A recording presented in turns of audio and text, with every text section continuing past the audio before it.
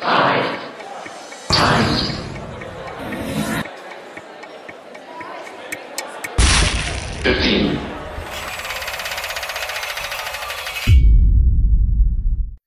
Good evening and a big welcome here to tonight's Earth Convention brought to you by us who are 5x15 with Rathbones Investment Management. Tonight we're going to be talking about biodiversity.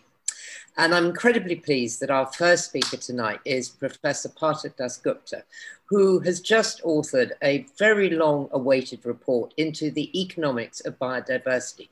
This is a hugely significant thing because for many reasons, but a big one is that this report was not commissioned, as many environment ones are, by the Department of Food and Rural Affairs, by DEFRA. This was commissioned by our Treasury. And in fact, this makes us here the first country in the world who's tried to look at this.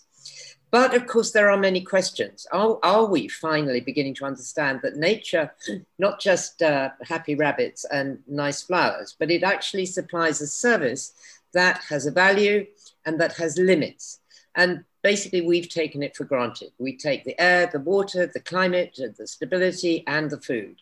Do we actually yet understand that all the systems on Earth, from microbes in the soil to the way that oceans can regulate and draw down carbon, that they're fundamental to how we live and how we prosper, and that our economies are embedded within nature. They're not something external to nature. So if that's so, how do we deal with this? How do we pay for it? And of course, this is not without controversies that I know we're going to get into tonight. I mean, many people ask, how do you put a market value on something that is essentially priceless and that in the end belongs to all of us? So before we begin, I'd just like to say a big thank you to Rathbones for being such brilliant partners in all of this. Rathbones really are an investment management company that looks at tomorrow rather than the short term of today. And this could not be more important now. We're always impressed by how far ahead of the government many businesses basically are. And thrilled that so many of you are here with us tonight. Since we began this series in September, the numbers of people joining have grown and grown and grown, and there's well over 1,000 of you here with us today. If you're not there, the talks will be available online from tomorrow. In the format, if you've been with us before, is extremely simple. Each of our speakers will speak for 7 or 8 minutes, then there'll be some chat between us, and then we'll come over to your questions. So please put them in the Q&A box at the bottom of your screen, and we'll try to come to as many as possible. Now, I have enormous pleasure to introduce our first speaker, who, as I said, is Professor Partha Dasgupta. He can genuinely claim to have made history with this groundbreaking report. He has been a professor of economics at Cambridge since 1985, and he's won so many awards. There's too many to go into, but it's a lot. In 2002, he was knighted for his services, and a few weeks ago, this long-awaited report, which has completely electrified the environmental world and to a degree, the economic world. So with great pleasure, I hand over to Partha. Thank you for being with us. Well, thank you very much, Rosie. It's a pleasure to be here. First of all, I should immediately respond to one of your remarks. The query, how do you place a market value to nature? Well, the review doesn't do that for the reason that you suggested in asking the question, which is you can't. We are looking at the worth of nature as it seems to us under our value system and perhaps even beyond. So that's the background. But nature is an asset, our most valuable asset. And as Rosie pointed out, we are embedded in nature. And of course, we are also all asset managers, no matter who we are and where we live, whether we are fishermen or farmers or grazers or households or firms. We have access to assets and we try and do the best we can in managing our assets, given our motivations.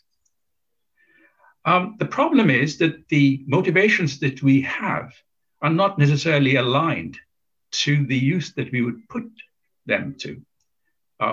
If the common good was something we aspire to, there is a disjunction between our motivation, the incentives we have under current institutional systems, and the pursuit of the common good. The trick, the big trick that societies have to solve is to create institutions which offer incentives to people in such a way that the best management practices are aligned to the common good. And I'm using the term common good for a very good reason here. I'm not talking about social welfare or social well-being, but the common good only because we are now at a stage where we have so devastated Mother Earth that there is a commonality of purpose if only we pay attention to the problem, okay? So it's maybe seems narrow, but in fact, it's extremely important and wide. Why has this gap come about? And what is the gap? If we think about nature as providing a wealth of goods and services on an annual basis, many of which we are not even aware of because they're silent and they're invisible. And they're, of course, the processes take material from one part of the planet to another part of the planet constantly, okay? This complexity of the performance of nature is one where if you think of it as providing goods and services, then the overall demand that we make on an annual basis, when I say we, I mean humanity. Now I'm thinking globally at this point. The demand we make far exceeds the ability of the biosphere to meet that demand on a sustainable basis. So there's a gap between supply and demand. Now, which you probably have figured out can't happen because something has to give. Well, what gives is the quality of the biosphere diminishes. We insult the biosphere. It's less productive. And of course, the bigger the gap, the bigger the decline in the biosphere. And the main worry we have now is that we might be hitting certain floors. We don't know where the floors are, but at the local level, many communities have actually experienced the floor. Distress migration is an expression of that fact. Why is there this gap? This gap has occurred actually over a very short period, effectively the last 60, 70 years. If you were to ask what happened over this period, one simple way of demonstrating it is to say that the global GDP, in other words, the market value of final goods and services we produce, exploded by a factor of 15 from 1950 to 2020. In a 70-year period, it's never happened before. And remember, it started in 1950 at a fairly high standard of living, global standard of living, relative to long-run history, okay? So the pressure we have actually imposed on the biosphere, now I'm again talking about the globally, not at the local level, is really of recent origin, but it's huge. The ratio of demand to supply by one estimate is approximately 1.6, which is another way of saying we need 0.6 more Earths if the system were to be able to supply our demand, meet our demand on a sustainable basis. That's a picturesque way of talking about it. So why is that happening? It's happened because much of nature, because of the properties I just now mentioned, namely silence and invisibility and mobility, because nature is on the move all the time. Because of these reasons, much of nature is free to use, free for us to use. There's nobody charging us for their use. So of course we don't economize on them. Goes without saying, we economize on expensive things, not on cheap things. And of course that has affected the direction of technological change all through history actually. Because the cheaper the objects, the more rapacious new technologies are going to be directed towards them.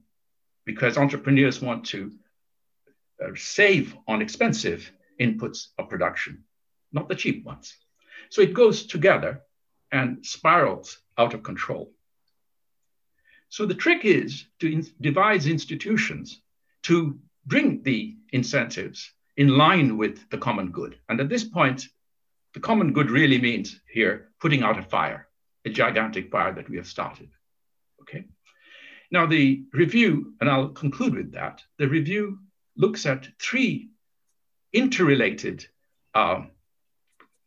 action, if you like, broad transitions that we need. One is we have to address this imbalance in a big way. These are interconnected, by the way. It's not systematic, it's just 3 bullet points. One is to address this imbalance, the gap between demand and supply. And what much of the review is concerned to do is to decompose the demand into the factors that make for the total demand. And they involve population, the standard of living as measured, let us say, by GDP per capita, per person, and of course, the efficiency with which we transform nature's goods and services into final products, namely GDP. These 3 parameters make for the total demand. On the supply side is, of course, the productivity of the biosphere. Okay, so you can see we now need to look at these factors, and the idea is to address each of them. Each of them is important, and they all are interrelated, of course. That goes without saying. If you perturb standard of living, it will affect population growth. It will affect standard of living and the technologies that come about. So they're all interrelated. On the whole, the economics of climate change has focused on the right-hand side, the supply side. So transition to new forms of energy, cleaner energy. In other words, you get the same amount of goods and services, but without having to go into fossil fuels. In the review, it's an assertion of the review and a conclusion that comes out of the analysis that technological solutions are not on for the problem of biodiversity. I should say biodiversity, by the way, is not an asset. It's a characteristic of ecosystem, just as diversity of a portfolio, financial portfolio, is not the portfolio itself. It's a characteristic of the portfolio.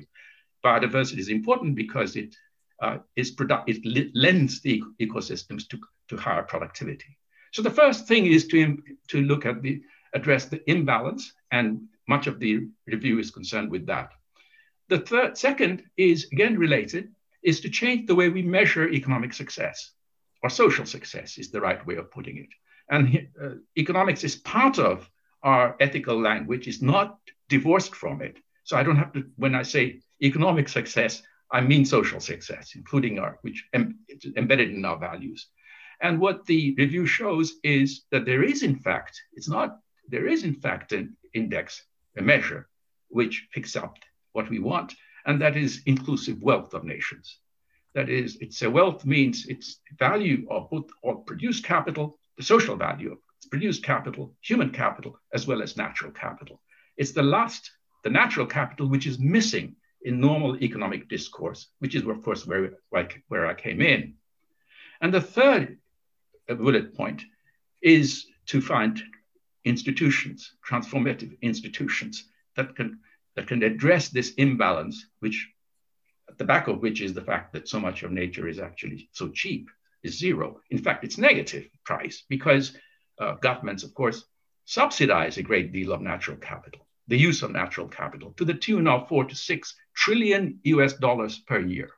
That's huge. I mean, that's really, we're looking at about 4, 5, 6% of global GDP is essentially a subsidy to make us eat more into nature. We are paying ourselves to eat into nature. That's a colorful way of putting it. The institutions I have in mind, I'll just end with that, is I think it's something I'm emphasizing in the last few weeks because it's not on the public agenda of discourse, despite the fact that we have COP15 coming up in due course, in the next few months, which is there are large chunks of nature which are global public goods. I'm not looking at now a small pond in your back garden. I'm talking about the open seas, the high seas. I'm talking about the tropical rainforests. I'm talking about peatlands. I'm talking about, of course, the atmosphere as a sink for pollution. These 3 categories are global public goods, and I don't need to explain why. Everybody benefits from their good quality. Now, we don't have any institutions to manage it. Leave aside the atmosphere for the moment because that's being tackled on the economics of climate change, and I'll come back to that at discussion time. But think now of the open seas. They're a global public good, but they're open to access. You don't have to pay a fee to use them. All the transportation that takes place across the seas, all the oil that is shipped, goods and services shipped, tourism, plus the fishing. Nobody pays a price to tap into that resource. Okay? Now, suppose you think in terms of a tax, just as you do, say, a carbon tax in a different context. Rough calculations show that it's going to be a gigantic source of revenue for the international community. That could in turn pay for subsidizing the protection of those public goods which are within national territories. I'm talking now, of course, of the rainforest, the tropical rainforest. They happen to be in about 4 or 5 countries. Now, given that the output is a public good, and given that these countries are actually diminishing those forests on grounds that is good for their economic development, this is the case for some dialogue. It's not much good sitting outside and saying how horrible what's happening in Brazil, how horrible what's happening in the Congo. We ought to be negotiating a price to protect them. So one of the recommendations, which I'm trying to emphasize here, is that we should think big. At the end of the Second World War, a number of international, transnational institutions were created, including the World Bank, IMF, because these are serving global public goods. Likewise, we should now think in terms of having an institution to whom we discharge responsibility, we trust it to collect revenue, manage the global commons. Thank you very much. Thank you so much, Partha. That was just amazing. I was scribbling notes and I realized that we could go on for all night. There's so many things that you raised. We'll come back, I'm sure, to a lot of them in questions. But now I'm very, very pleased to introduce our second speaker, who's Dr. Gabrielle Walker, who's joining us from Camden Town. Gabrielle is an author, an environmentalist. She is also a businesswoman who's developing all sorts of range of extraordinary new adaptation and mitigation technologies. She has been an author and she's been a teacher both at Cambridge and at Princeton. She's written many books, one of which is called Hot Topic, which she wrote with Sir David King, which was specifically about climate change, but she's also written about Antarctica, and that is a really wonderful book, which I much enjoyed. Tonight she's going to talk about, I hope, something to do with the value of the oceans, which I think always gets very neglected. So Gabrielle, over to you, and thank you so much for being here. Thanks very much, Rosie. It's lovely to be here. And thanks, Partha. That was a fantastic description of your excellent report. My work is mainly on climate change. I don't do a lot of work on biodiversity, but I have been getting more concerned about biodiversity the more I dig into the climate change work. And so Rosie's asked me to speak about the oceans. That's what I'm going to do. And I think Tony's going to come along with the land, and hopefully with that we'll have good meet to have a conversation later. I wanted to start with the Sustainable Development Goal, SDG 14, Life Below Water. So of all of the 17 Sustainable Development Goals, this is the one that focuses on the ocean. And I want to mention it because I think the wording is interesting. It's about how to conserve and sustainably use the oceans, sea and marine resources for sustainable development. So the first word is conserve, and then the second one is sustainably use. And I think that goes to the heart of one of the issues that we might discuss later about actually the whole concept of natural capital. How much of it is actually something that we need to conserve, and how much of it is that we're trying to use and not deplete. And so I've got a lot of facts for you, and some of them are actually very alarming, so brace yourselves. But before I do that, I just wanted to start with a small story. A year and a half ago, I had the immense good fortune to be volunteering with some researchers, cetacean researchers working on whales. They were working on humpback whales off the coast of Ecuador. So I spent a week or two volunteering with them and going out in the boats to their humpback whale stories while I was there. And one day when we'd finished most of the sort of tagging and most of the sort of following the whales around, they dropped some hydrophones in the water, and they gave me headphones and said, listen, you can hear the whales singing. So I'm sitting there on the boat and I put the headphones on and I hear the sound of humpback whales singing.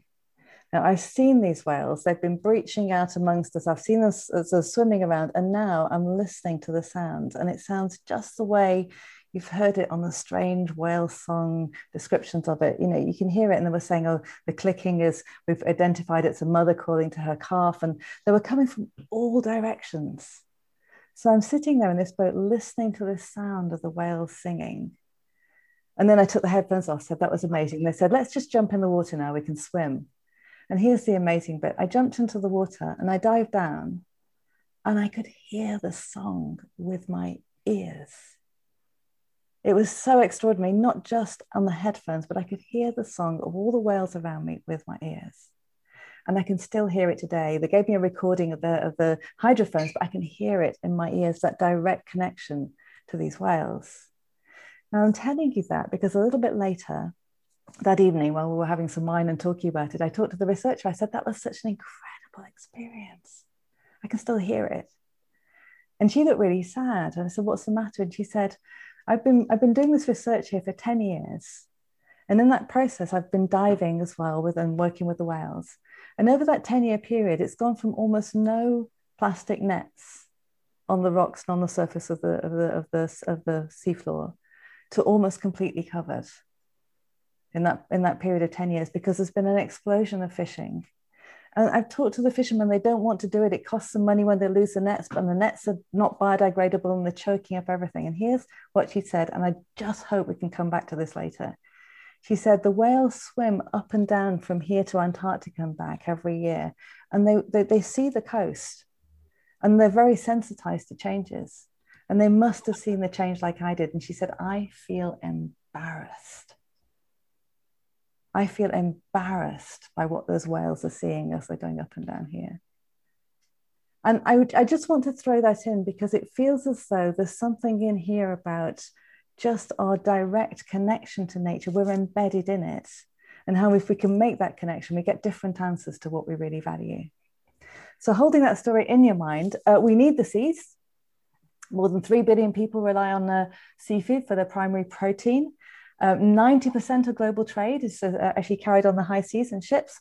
40% of the global population lives within 100 kilometers of the sea, absolutely embedded in how we live and how we work, how we do business, how we survive. So that's sort of factor is number one. We need the seas. Next point, we are polluting the seas. So this actually, I'll come to the mismatch between demand and supply in a moment. But before I do that, we're also polluting the seas. And this is where the externalities that are not priced come in. Anyone can throw anything into the sea. And so in that case, since we're not pricing it, we're not valuing not just the services it provides, but also the connections that it gives us. So roughly 10 million tons of plastics go into the sea every year. That's a garbage truck every minute. So we've had about 25 minutes of this webinar so far, and that means 25 garbage trucks full of plastics have gone into the sea in the time that we have been speaking and continuing. And by 2050, if we don't stop it, the calculation is that actually by weight, be more plastics in the sea than there are fish. I mean, this isn't subtle. This really isn't subtle. Okay, how else are we polluting the ocean? We're polluting it with heat, which sounds like a strange thing to say. But if you look at the amount of heat that the atmosphere has been trapping, the extra heat it's been trapping because of the greenhouse effect, because of the greenhouse gases we're putting into the air, that increased heat, 90% of that heat has gone into the oceans. We're very lucky it has, actually, because otherwise everything else would have been warming up very much more significantly. But that 90% that's going to the oceans, it's having physical effects. It's making hurricanes more intense. It's melting sea ice at the poles, which is making the jet streams go extremely weird, which means that we get strange, incredible, intense cold periods in the Northern Hemisphere during the winter.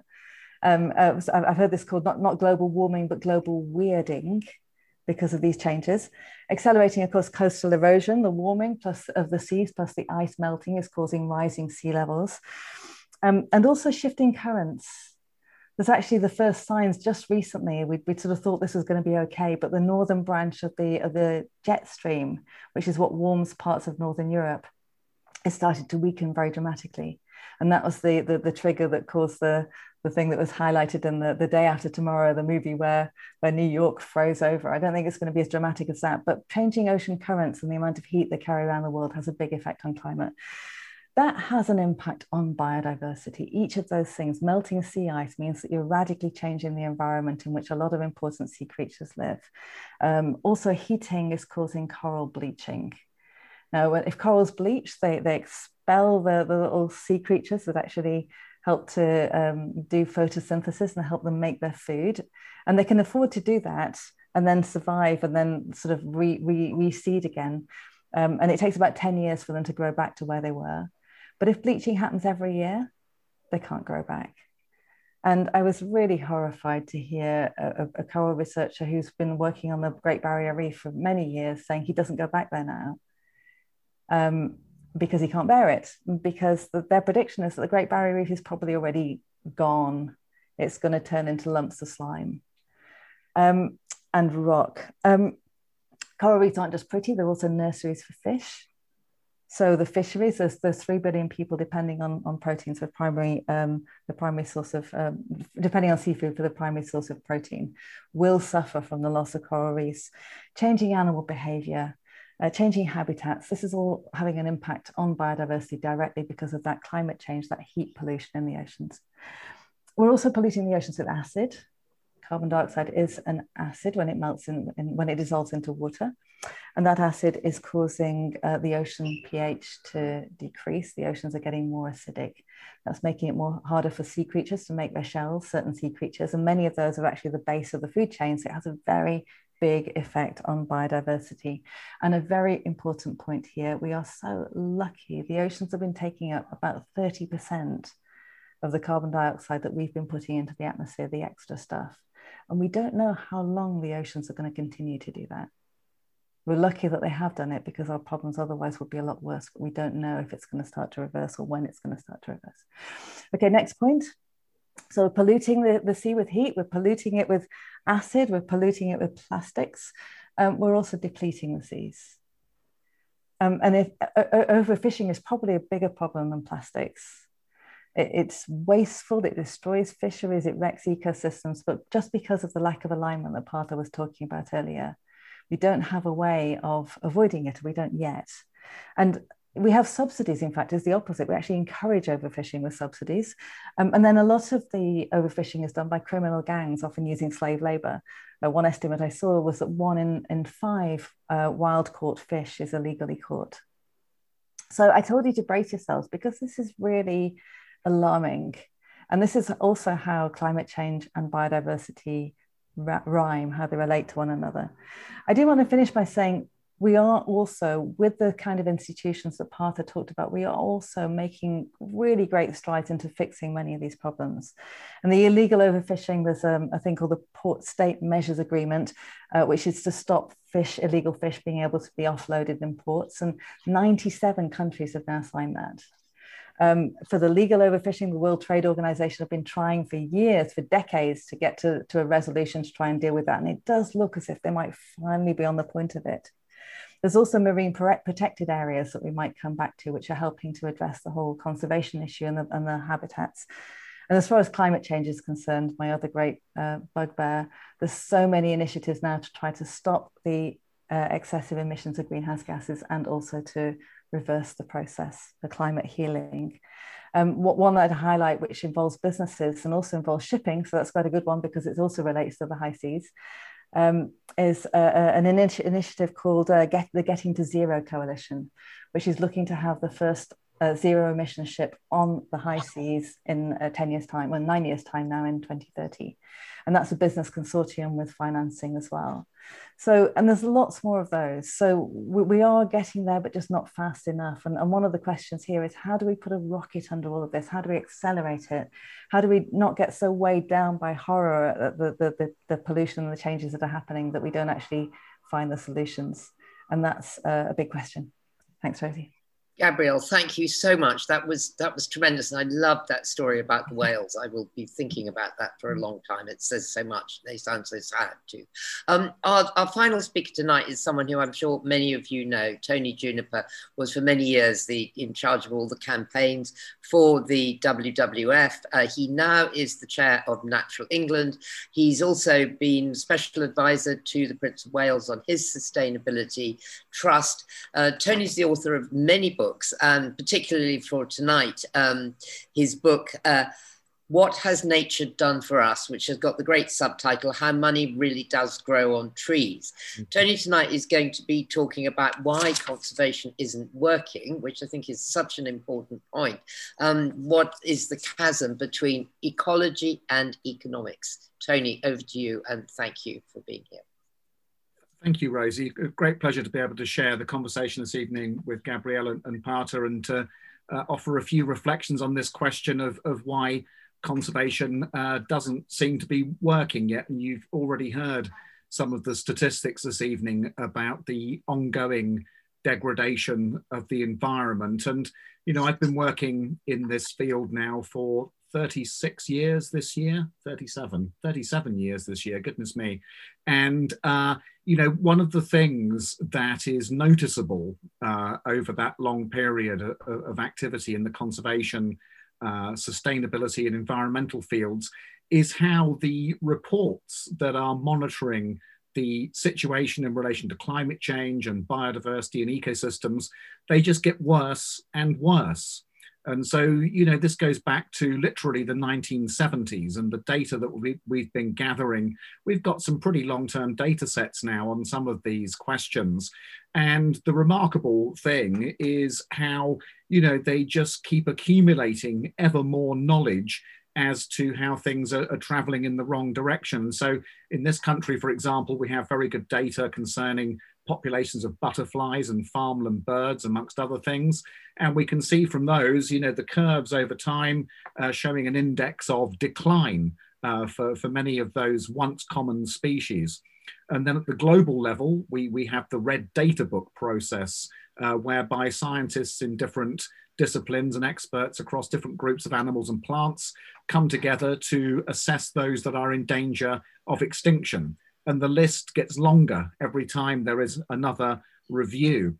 And then in relation to different ecosystems, we have pretty good data now augmented by remote sensing from satellites telling us of the decline of forests. Now, this subject has been something that the world has been wringing its hands over since the late 1970s, with early initiatives to stem the decline of tropical forests in particular. And in 2014, the world came together at the United Nations and adopted a target to halve forest loss between 2014 and 2020. And actually it's gone the other direction by over 40%, mostly in the tropics again. And then when it comes to that really big, broad cutting global issue of climate change, when the treaty that said we should avoid dangerous global warming was agreed in 1992, we had 355 parts per million of carbon dioxide in the atmosphere, and we're now at 415, and it's going up year on year.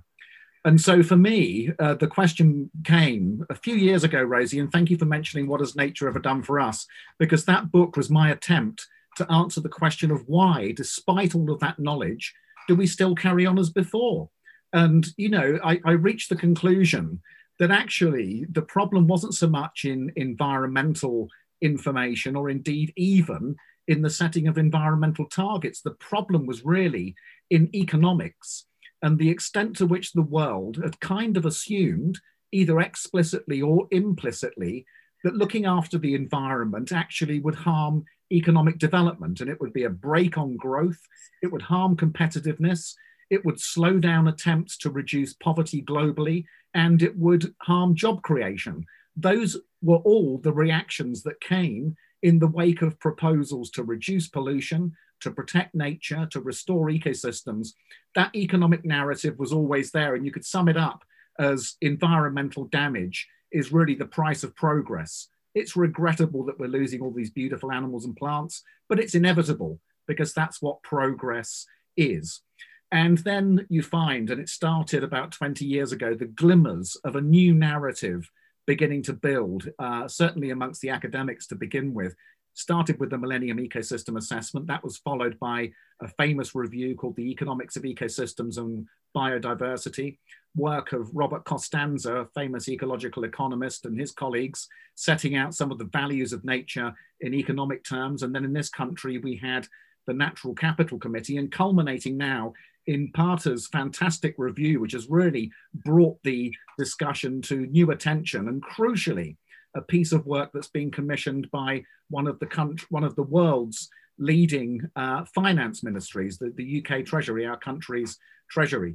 And so this is now leading to a new discussion, and about time, because that idea that looking after nature was harmful to the economy, I describe this as the gravest misconception in human history, because in fact, the opposite is true. The more we degrade the environment and all of the services that it provides, the more we imperil economic development and poverty reduction and all of those other things that come with a healthy economy. Nature underpins our food security, stable climate, water supply, pollinating insects, healthy soils. That's what feeds us, and we're degrading all of those.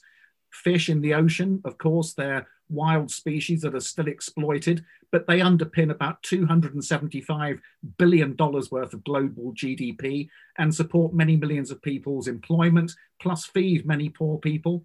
Water security, essential for all aspects of the economy. Water security is not about taps and bottles, it's about rainforests and healthy soils. And the more we degrade those, the more we imperil our food security. And of course, in dealing with climate change, there is no way on Earth we're going to meet 1.5 degrees of warming without halting the degradation of forests and soils. And indeed, there's every good evidence body now to tell us that we have to reverse that. And then, of course, there's public health and the extent to which we benefit from healthy natural environments.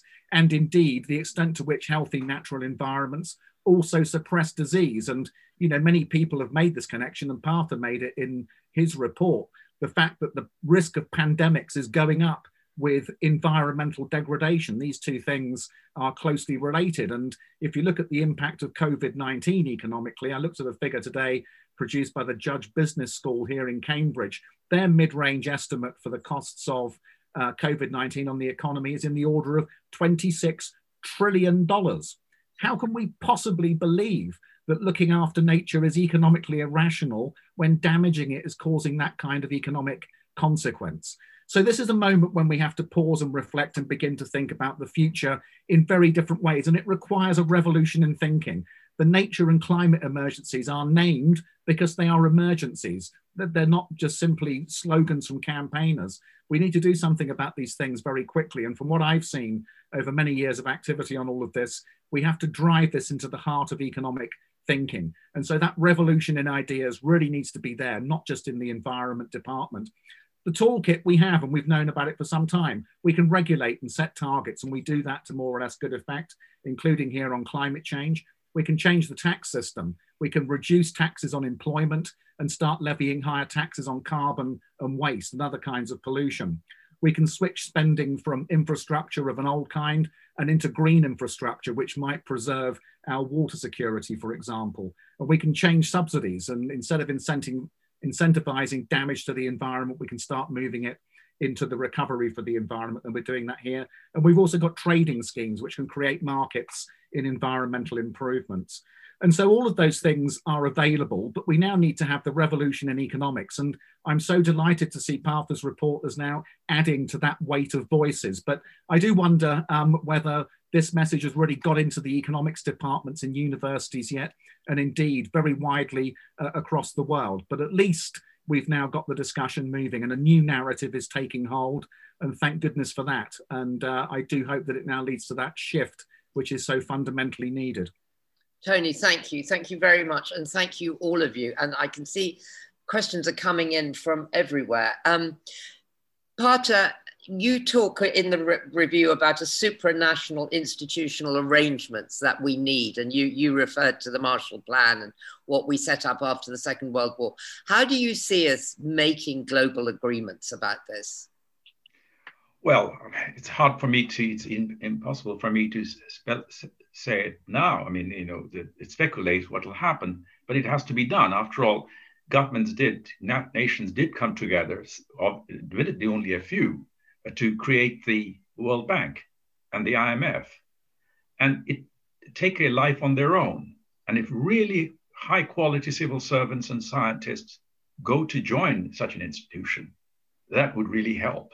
We just have to have it, because the global commons, as both Gabriele and Tony emphasized, are unmanaged. Or if in the case of the geographically confined ones, they're mismanaged because they're food for money. I mean, they destroy it to create ranches and so forth. So that has to be done. If they're either that or pretend that these are not global public goods. I mean, the economic logic dictates that we have to have institutions to manage it. And the idea that nations come together and have agreements which are not binding is behind so much of the complaints that Tony had justifiably directed at global behavior. Yes, and just before I come to you, Gabriele, I mean, what seems to be at the heart of so much of what all three of you have said is that, because of the way that capitalist economy works, we see these things as free. So there has to be a huge mental shift to saying, actually, they're not free, there's something different. And that strikes me as very, very difficult as well. Well, I'm not sure that it's entirely the issue is capitalism. The socialists, I mean, the Soviet Union was as predatory over its natural capital as any other system of the world. Okay. It's not that, it's that we are free riding. That's the issue. Nobody's taking responsibility. And so hence, you really need collective responsibility. It's something that we really have to come to grips with. We solve community problems. Little villages come together. In third world countries, my gosh, the number of communitarian institutions who have been created over the centuries to husband their local resources is huge. The review goes into it at length, but we somehow have not been able to channel that kind of attitude to preserving natural capital at the global level. Okay, and one question also that's just come in from Kate Parmenter to you, but again, Professor Prescriptor, how do you think that your review will influence the COP agenda? It's not for me to say. I'm far removed from government. Oh, I don't think that's true. But anyway, I hope you're very involved with government. Gabriele, what's your reaction to how I don't want to use the word police, but how do we, as a world, get on top of this? You're right, we're getting on top of emissions, but this is... We're not getting on top of emissions, but at least we're going in the right direction, and the appetite is increasing, and the cohorts are increasing, and the potential solutions are increasing, and the energy behind them. And I wanted to mention you just said you said COP, but didn't really say what it is. And so let's put it out there. There's a UN Convention on Biological Diversity happening, I believe, in May.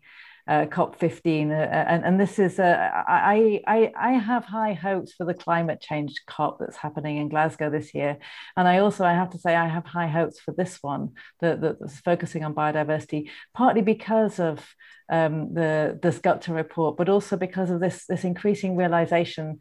In a way, climate change and biodiversity have a terrible impact on each other. Climate change causes biodiversity loss and vice versa.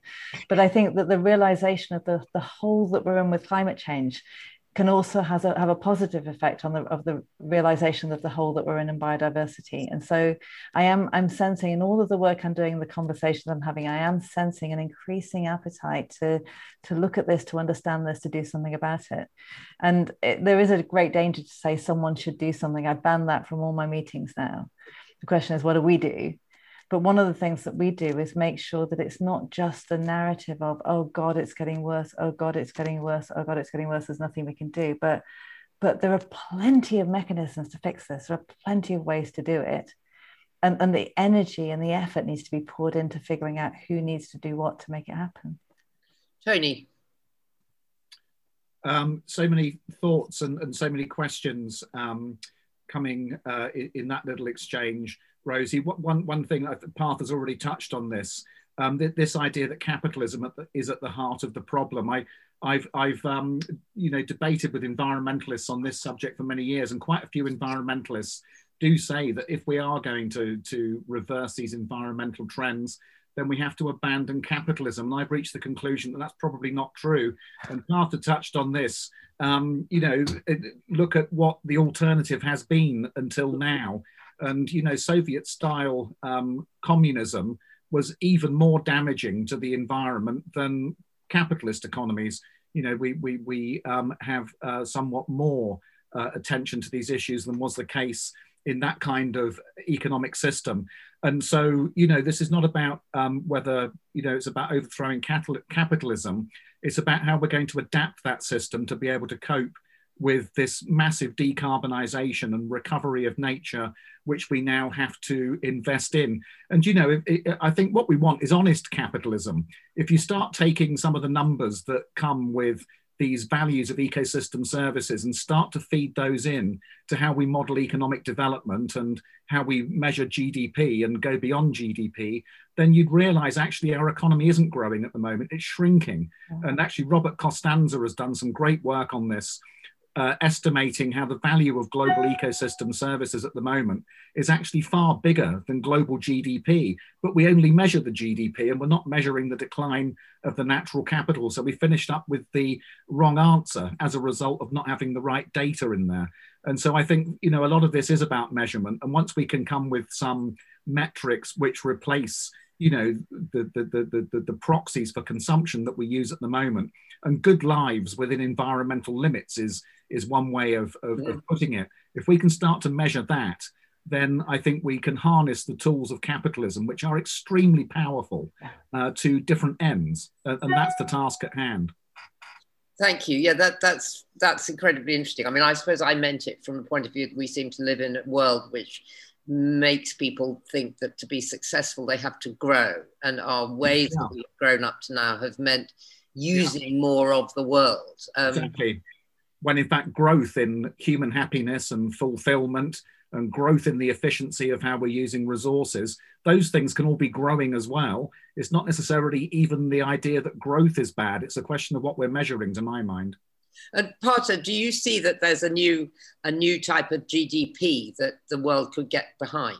Yes, the review actually spends most of its time leading to it. The final chapter of the analytical part, we call it inclusive wealth. It's really the wealth of nations, the wealth of communities that we ought to be thinking about, which is, of course, the assets that we hold, the value of the assets. Now, you're not going to be measuring wealth. It's not going to be happen. That's not going to happen. What you're going to do is to keep an inventory of your assets and see which ones are going down, which ones are going up. That's the idea. And of course, to the extent that you can value them, then you can aggregate and create a wealth index. The United Nations Environment Programme has been much involved in that. There have been 3 inclusive wealth reports, 2012, 2014, 2018. So it's very early days, but there is a very theoretically robust, theoretically completely kosher index. That is to say, it's not an ad hoc one I've just thrown in saying, well, it's wealth. You can show that wealth and human well-being, or even if you include non-human well-being, that the notion of wealth corresponds to that. So if one goes up, the other goes up. And that's what Tony was asking for, a metric which will do that. But at the moment, I should just simply say that at the moment, we don't even need to go that far. We are in such a crisis situation globally, the gap that I was talking about between demand and supply, that we should regard that as the urgent matter. And you place first, in other words, the onus ought to be in rich countries to justify actions, investments, which are anti-green. The onus should be the other way, as it were, rather than nature coming as a supplicant saying, gosh, don't forget me. So that takes us on to some of the questions now coming in from the audience. Katie, there's one for you, Partha. How do we get policymakers, including resistant governments, to listen and put into effect your economic solutions? And how can we as the general public help? And it would also add this level of urgency that we have now. Well, previously, it'll be presumptuous on my part to answer because it would suggest that I know more things than the questioner does or anybody else in the audience, and I don't. But the question arose about capitalism. It's actually what we are after is essentially something like citizenship, freedom of the citizen to be able to complain. Now, we happen to be very fortunately living in societies like ours here, in those societies where we have that access. We do have that freedom to complain, to urge, to encourage our political leaders because we elect them. Now, if we spend all our time on other matters, then what do we expect? We are not exploiting our power, the citizens' power, towards the common good. We are instead moving in different directions. Now, of course, there are countries where the citizen doesn't have a voice. So goes without saying, there's nothing to be done about that unless pressure is put from outside. That this is not just a luxury, that citizens have the right to voice their concerns. The farmer, the poor peasant has a right to his concern, or the indigenous population in the middle of the forest says, look, this is my home, this is where I was raised, this is my sacred nature, and then I'm being evicted, or perhaps even being killed, and he doesn't have a voice.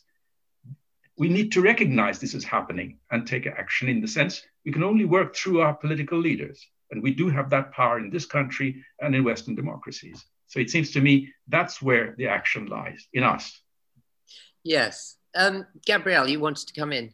Yeah, it's just that I wanted to add, as well as the political activity, and I heartily endorse what Partha was saying. Since we're on the topic of economic instruments and the role that those how powerful those can be, as Tony mentioned earlier, I think that's one of the things that's actually starting to change the tide in the whole climate change game. That the entire finance community, this has gone mainstream. And one of the reasons it went mainstream was a frightened realization of the direct risks to assets that climate change posed, in terms of if you or something important in your supply chain was in the way of a forest fire or a flood, then you were going to lose money. But also the transition costs, because that means that policy changes are inevitable as the climate change commitments take hold, and therefore, are you ready for that? And I can see that coming for biodiversity as well. I've been hearing people talking about biodiversity bonds to kind of relate to green bonds, and also a requirement for companies to have to declare not just their emissions now, but also the implications of their operations for biodiversity. And interestingly, I think today in the European Union announced it was the Sustainable Finance Disclosure Regulation, which is not only do you have to declare what your risks are associated with environmental and social and governance of your operations, but you also have to disclose what your impact is on making those issues worse. And so I think that's something that's really got corporate attention, it's got finance attention, and even as individual citizens, just as Partha was saying, as individual citizens, we can write to our MPs. But if you've got a pension, you can write to your pension fund and say how exactly you're investing my money.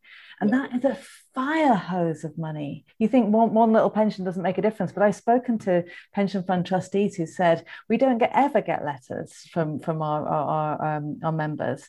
If we got 3 or 4, we'd assume that there were thousands out there who were thinking the same thing. We'd know that we had to act. And so, I think that there are many ways in which that kind of citizen action, using money as a way to make sure that we're investing in the solutions and not in the problems, can really be very powerful.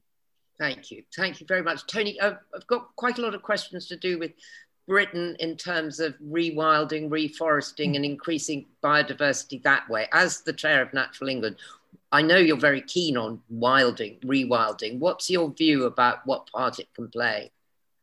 What part it can play? Well, at the heart of the mission at Natural England these days is nature recovery. And that may sound obvious, but actually for the last 70 years that organisations in our position working for government have been in existence, we've actually been trying to slow down the losses through conservation. We've been establishing small protected areas for the most part, trying to hang on to remnant populations of rare species. We're now getting into the process of nature recovery for all the reasons we talked about this evening. Mm-hmm. Excuse me, this immense value that we get from the natural world for carbon capture, water purity, public health and well-being, the extent to which it underpins food and the adaptation to climate change, reducing flood risk, all of that stuff has got massive value, which is why now we believe as a country it's rational to invest in that recovery. And this does include elements of what some people call rewilding. I call it nature recovery, because it's much broader than that. So some ecosystems we might wish to recover, hay meadows, for example, they won't be wild in the sense of being left alone. They will be managed, but they will be managed for biodiversity and other ecosystem services, but not just left completely alone. Whereas leaving things completely alone is an approach that will be taken in other places. And there are some fantastic and inspiring examples of what can happen through that approach, including at Knepp in Sussex, where the famous rewilding work there is revealing these incredible, pleasant surprises about nature's ability to come back if we give it a chance. So this is really what we're trying to do at Natural England. And this is very much a process built upon partnerships with landowners, with farmers, with water companies, house builders, infrastructure providers, obviously the conservation groups, local government, and trying to pull all of those influential asset managers, as Partha describes them, and to get them to be working together in particular landscapes to bring back much of what's gone. And so that's really what we're trying to do now. And obviously, as a government agency working closely with departments across the piece, and I just cannot tell you how pleased I am to see this level of engagement from Treasury, because at the end of the day, it's the economic frame which sets the environmental possibility. And for Partha's work to be delivered from there, I think is opening some new doors. And I'm so delighted about that. Yeah. Thank you, Tony. I can't quite believe that we've managed to get through pretty much all of this without mentioning the word food, given that I do food politics and given that food is the biggest driver of the loss of insect life and soil life. I know that there's a lot in your review, Partha, about this. And I'm in a very short space of time, could you say something about the impact of the food system and how you think that needs to change in the future? Well, it varies from place to place, goes without saying. So it has to be broad-based kind of answer. But overall, of course, we are mismanaging the food system in a dramatic way because the subsidies we pay to destroying natural capital, as it were, in order to be able to grow food is huge. Currently, for example, something like 30% of food from source to sink is wasted. Now, if you tell an economist something is wasted to that extent, his or her first reaction is going to be, well, they've been priced too low. Yeah. And they've been priced too low is because you're subsidizing the inputs to produce it. Okay. Now there is, before that, so that's one area. The other is, of course, we are preventing new technology from taking over, which will be cleaner. GM is one potential source. It has been studied by scientists for quite some time. That's another area. That's to raise the productivity of soil. But meanwhile, we have really wasted a huge amount of resources producing food, which need not have. So that's one broad basket. But there is something that we really need to, I'd like to end with, at least from my side, transmitting an idea that I've learned from my ecologist friends, which is there is a tension between what the MEA that Tony referred to, the Millennium Ecosystem Assessment, called provisioning services, which are the ones which give us food, timber, fibers, and so forth, the stuff that we directly need. And the other services, the maintenance and regulating services that nature provides, which include, for example, decomposition of waste, water cycle, and so forth, the ones that Tony was emphasizing and Gabrielle was emphasizing as well. There is a tension between the two. If you expand one without thinking, you're destroying the others. And the trouble is, these services are also complementary with one another. So the natural instinct of the economist is we can substitute our way out of problems.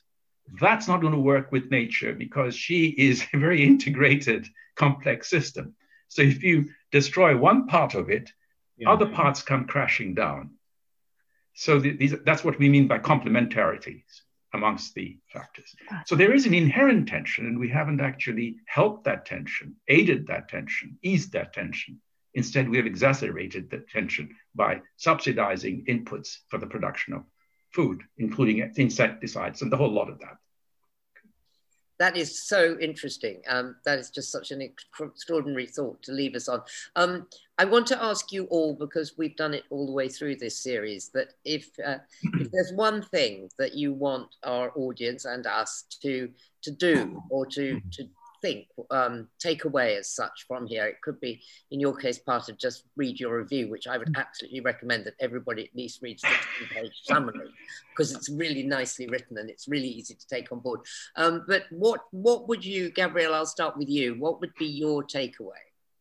My takeaway is, I think the energizing power of connecting to nature is the driving force that will take us from the despair of this is all going wrong to the kind of energy that means that we can create the new institutions, we can make a collective nuisance of ourselves sufficiently that we will actually solve this. So I think that's the magic touch. And when I say we can create the institutions, I don't mean that everyone runs off and makes their own United Nations, but I do mean that mismatch between we know what needs to happen and how do we make it happen. I know where the engine for that comes from, and it comes from a powerful passion that comes from anything. Go walk in the park, see a tree, listen to a bird singing, and really remember how embedded we are in this. And I tell you, it just gives such power to change. Thank you. Tony? I think my thought is the extent to which all of us need to be asking for the changes that are needed, really. And so this can't be left to scientists and academics alone. They are bringing the ideas and presenting us with the evidence. But in the end, the shift that's needed to move beyond doing things how we've done them before is going to have to come from the citizens. And, you know, that they're different with some of them have been mentioned this evening. So welcoming politicians moving towards zero carbon policies and nature recovery policies and asking for that, shopping in ways where you're asking the questions around, for example, has Tesco's got deforestation in its supply chain? And if they have, asked them to stop it or shop elsewhere. And similarly, you know, this awesome power of finance and ensuring that our savings are being deployed in ways which are adding up to being part of the solution. And that is happening. In fact, all of those things are happening. Policy is changing, the corporates are changing, and finance is changing. But the more we all say that's a very good thing and we want some more, please, the quicker it's going to go. Thank you. Páter?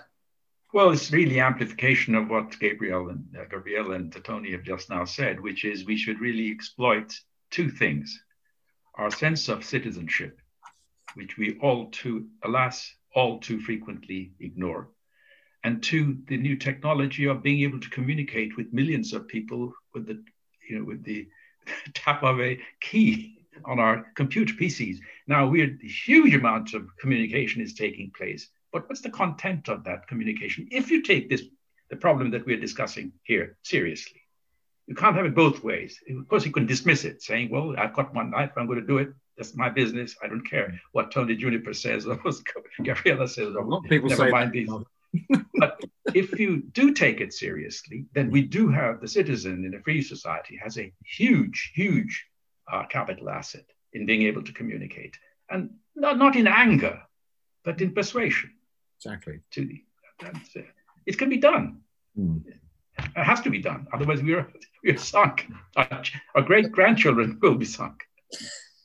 Thank you. Thank you very much. And thank you to all three of you, to Gabrielle Walker, Tony Juniper, and Páter Dasgupta, for what's been an absolutely fantastic hour of things. And I know that I will be watching this back again, because you can all get it online tomorrow.